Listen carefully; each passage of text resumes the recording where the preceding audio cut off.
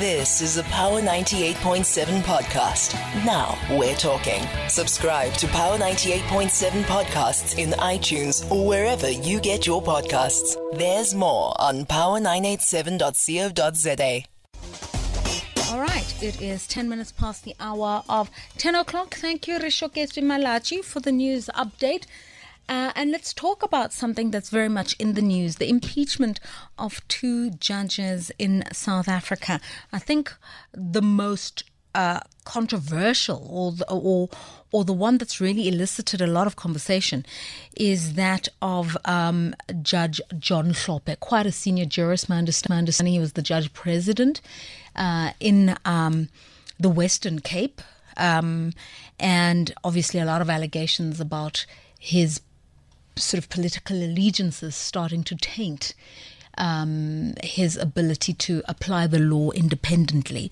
Be that as it may, Parliament on Wednesday resolved to impeach him with a significant vote for that matter. And then the second case involves Judge Ngola Motata, and really a long overdue matter concerning it appears 20 years after complaints were laid against him as well. What does it take to impeach a judge? Can an impeachment be revoked? It is a huge precedent, to use the legal term. It's the first time in the history of democratic South Africa, so in 30 years, that something like this has happened. And how did things come to a head when judges are accused of misconduct? What are the steps that are taken before the Parliament can literally impeach a judge, basically taking them off the bench, stripping them of the title and of their privileges by virtue of remuneration as well? We're joined by Alison Tilley, coordinator at Judges Matter. Good morning, Alison. Good morning. How are you? Fine, thank you. And thank you so much for coming through. So let's just talk about impeachment 101. Under which conditions can a judge be impeached? What are the causes justifiably? Well, the Constitution really provides three. So the first one is incapacity. So illness is grossly incompetent. So that's number two. And then number three is guilty of gross misconduct. So you've got to find one of those three. Okay, so illness, but you have to be seriously ill to the point where you're incontinent. Incompetence, you just can't do the job. And then gross misconduct. Yeah, it's an interesting one, this question of incapacity, because mostly what actually happens is judges go to their judge president or the most senior person and will say, look, I can't work anymore because of this illness, and they will actually deal with it that way. This is intended for judges who, although they are ill, are sort of insisting on remaining on the bench even though they're not capable of doing the work. And those are the people that you have to remove by this kind of process. Okay. Okay, so there is, so there are extenuating circumstances. It's not just blanket. Let me not say you are allowed to, but there is provision for a judge to be ill because that's nature, that's just life, and you won't be stripped of the title and the privilege of being a judge just because you are sick or you've got cancer, whatever the case may be. But it's when you are really, really ill, can't perform your task, but you still insist on wearing a robe and showing up, and you're just not in a position to be able to do the job, then they have to force you off the bench because you are insisting. Exactly. Okay. Incompetence. I mean, how do you get to the point of being a senior judge and you're incompetent? How do they work that out? Well, I think the thing is, we don't actually see that as being one of the reasons for removal. It's not come up. I mean, I would imagine that the obvious sort of risk is where you've appointed somebody as a judge for the first time. So they're not judges who've been on the bench and you've been able to see how they do their work and they're fine. but you've gone and appointed somebody who just can't do the job. And under those circumstances, you can also go through this process for removal. Okay.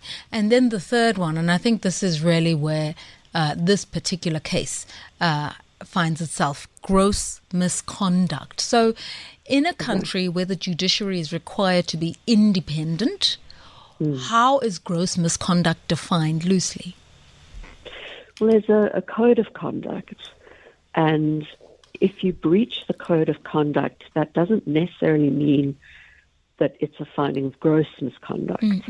So if you've done something for which you can apologize, or you've done something and, you are sanctioned in some other way, that can also happen.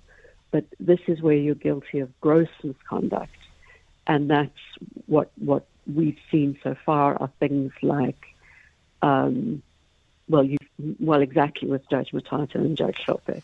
And those actions rose to the level of gross misconduct. Okay. So by the time Parliament sits in on an impeachment vote, how many processes, appeals, disciplinary hearings, interventions have there been? I couldn't count them.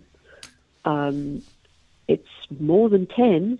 So if you look at Judge Shope, there was an original process where the JSC did not actually sanction him, and then that matter went back to court, and then the process started up again.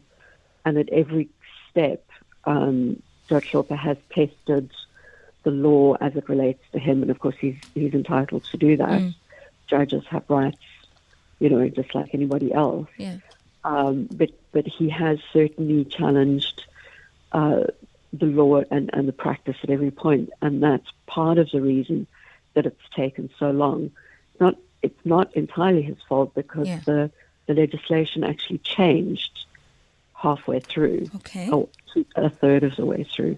And obviously that then brought a whole lot of different factors into play.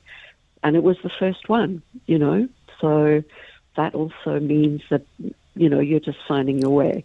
Yeah. Now that we've gone through all of that, it's probably going to be going a lot quicker. Okay, so let's just remember sort of the basis of what transpired, Alison Tilley. So it was in 2008, at the Constitutional Court, a bench of 11 judges presiding over a case related to the former president, Jacob Zuma. And the matter had come before the highest court in the land, the Constitutional Court. And in the Constitutional Court, when judgments are made, they are made by a panel of the bench.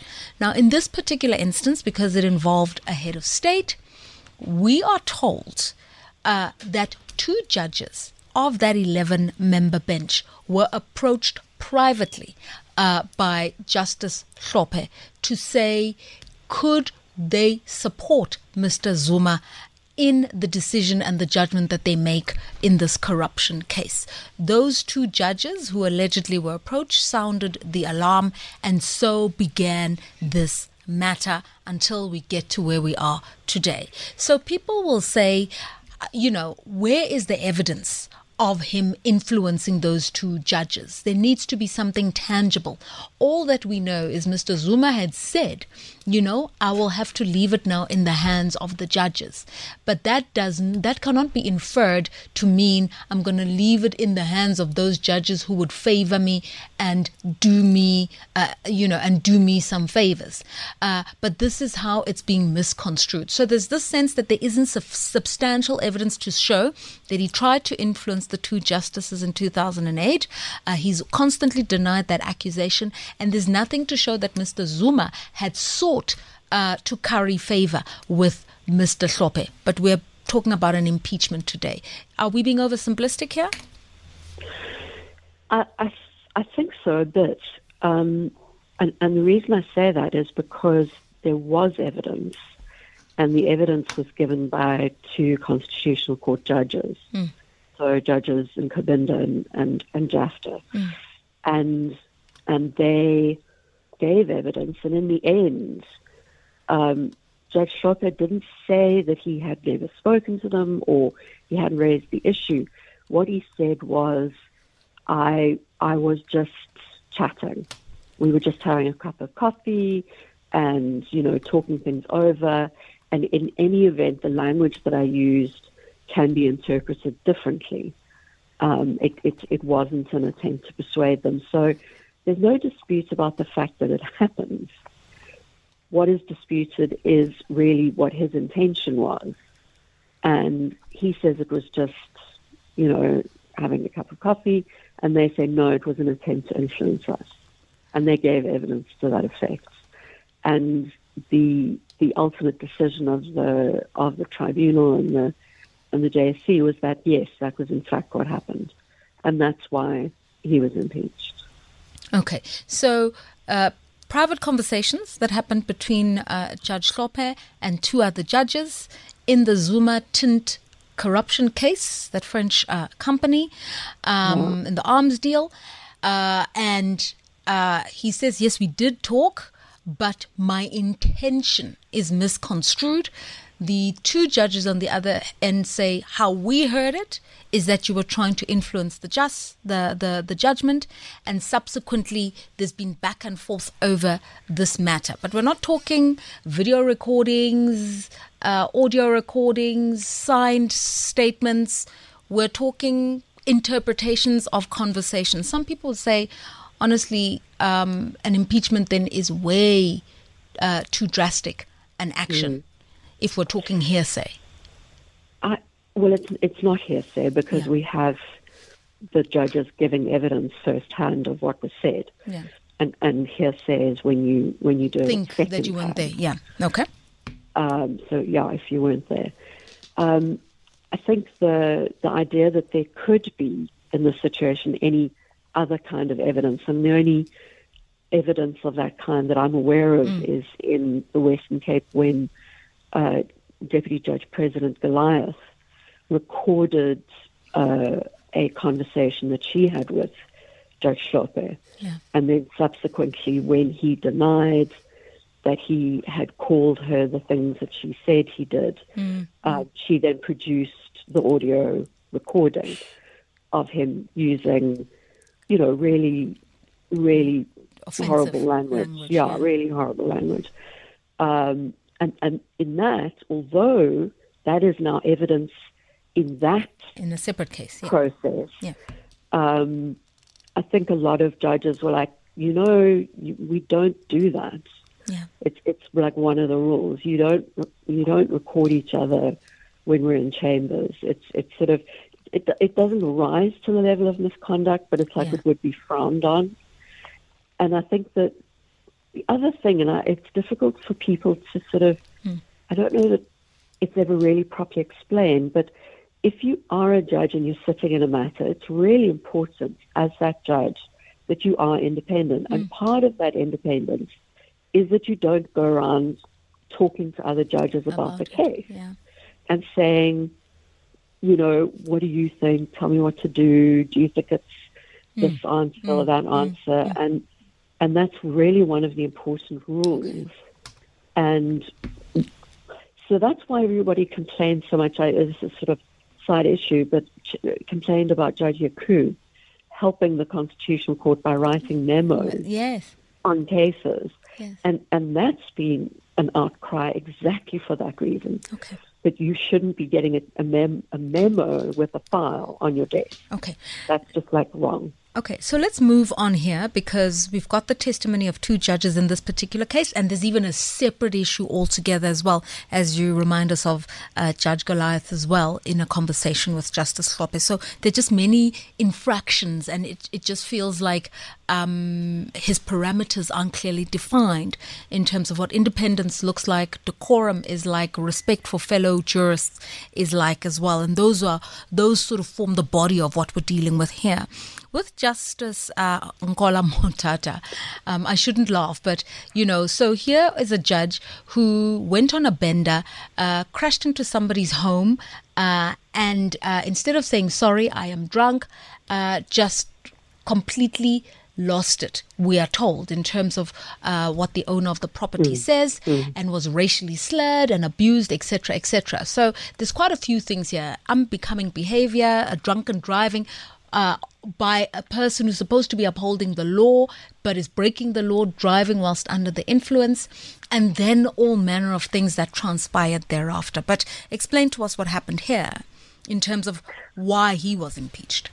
And oddly enough, it's not because he was drunk and drove into a wall, which you would think was the main issue. But actually it turned out to be two other things. And the one of them is that he, and I have to use the word lied. Yeah.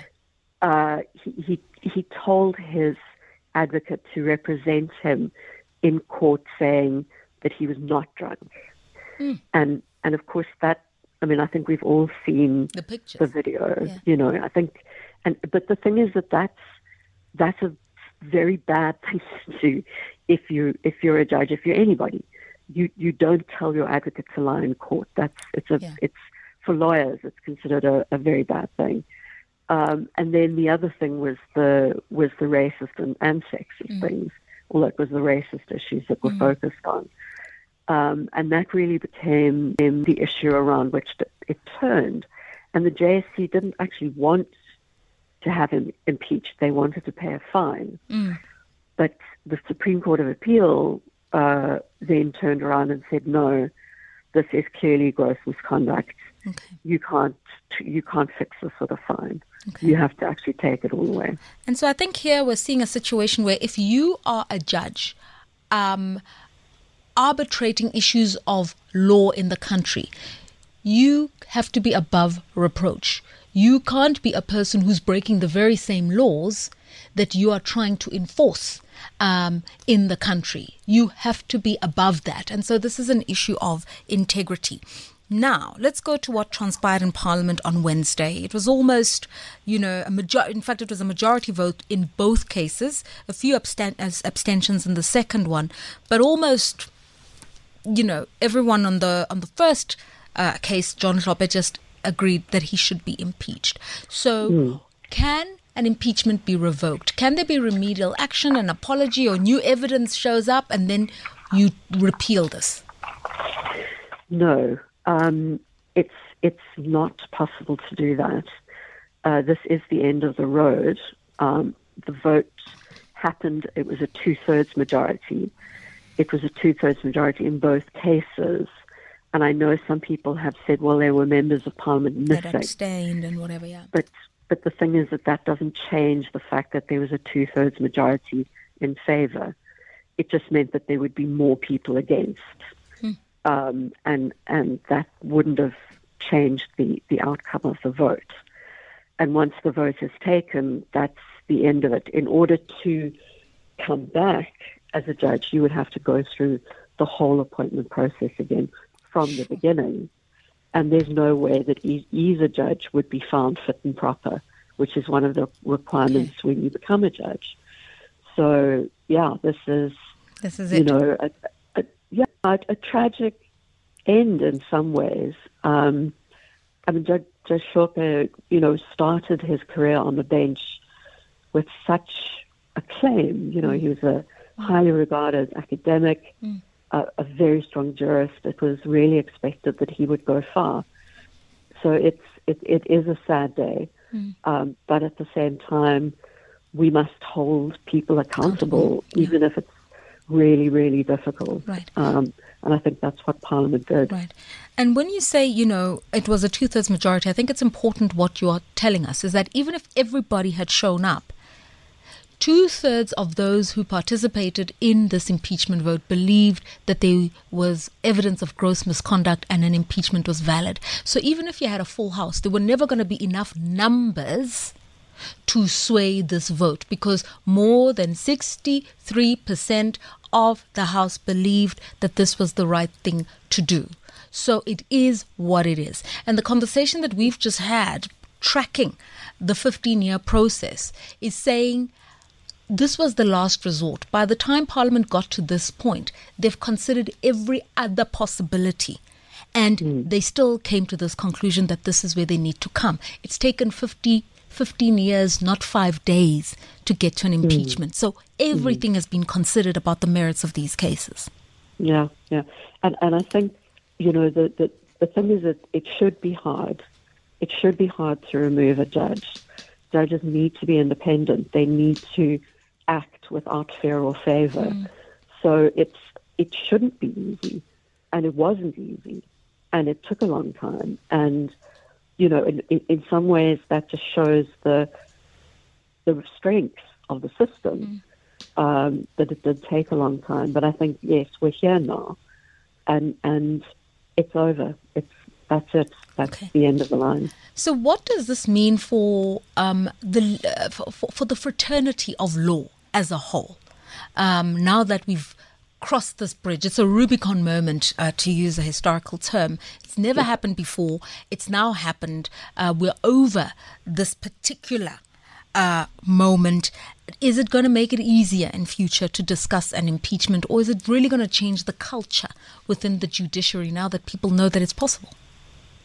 I think that's exactly right. I think that people are now, they've seen how it goes. They've seen it tested. I mean, both judges tested every possible argument along the way. So we've now got a lot of judgments which tell us exactly how this works.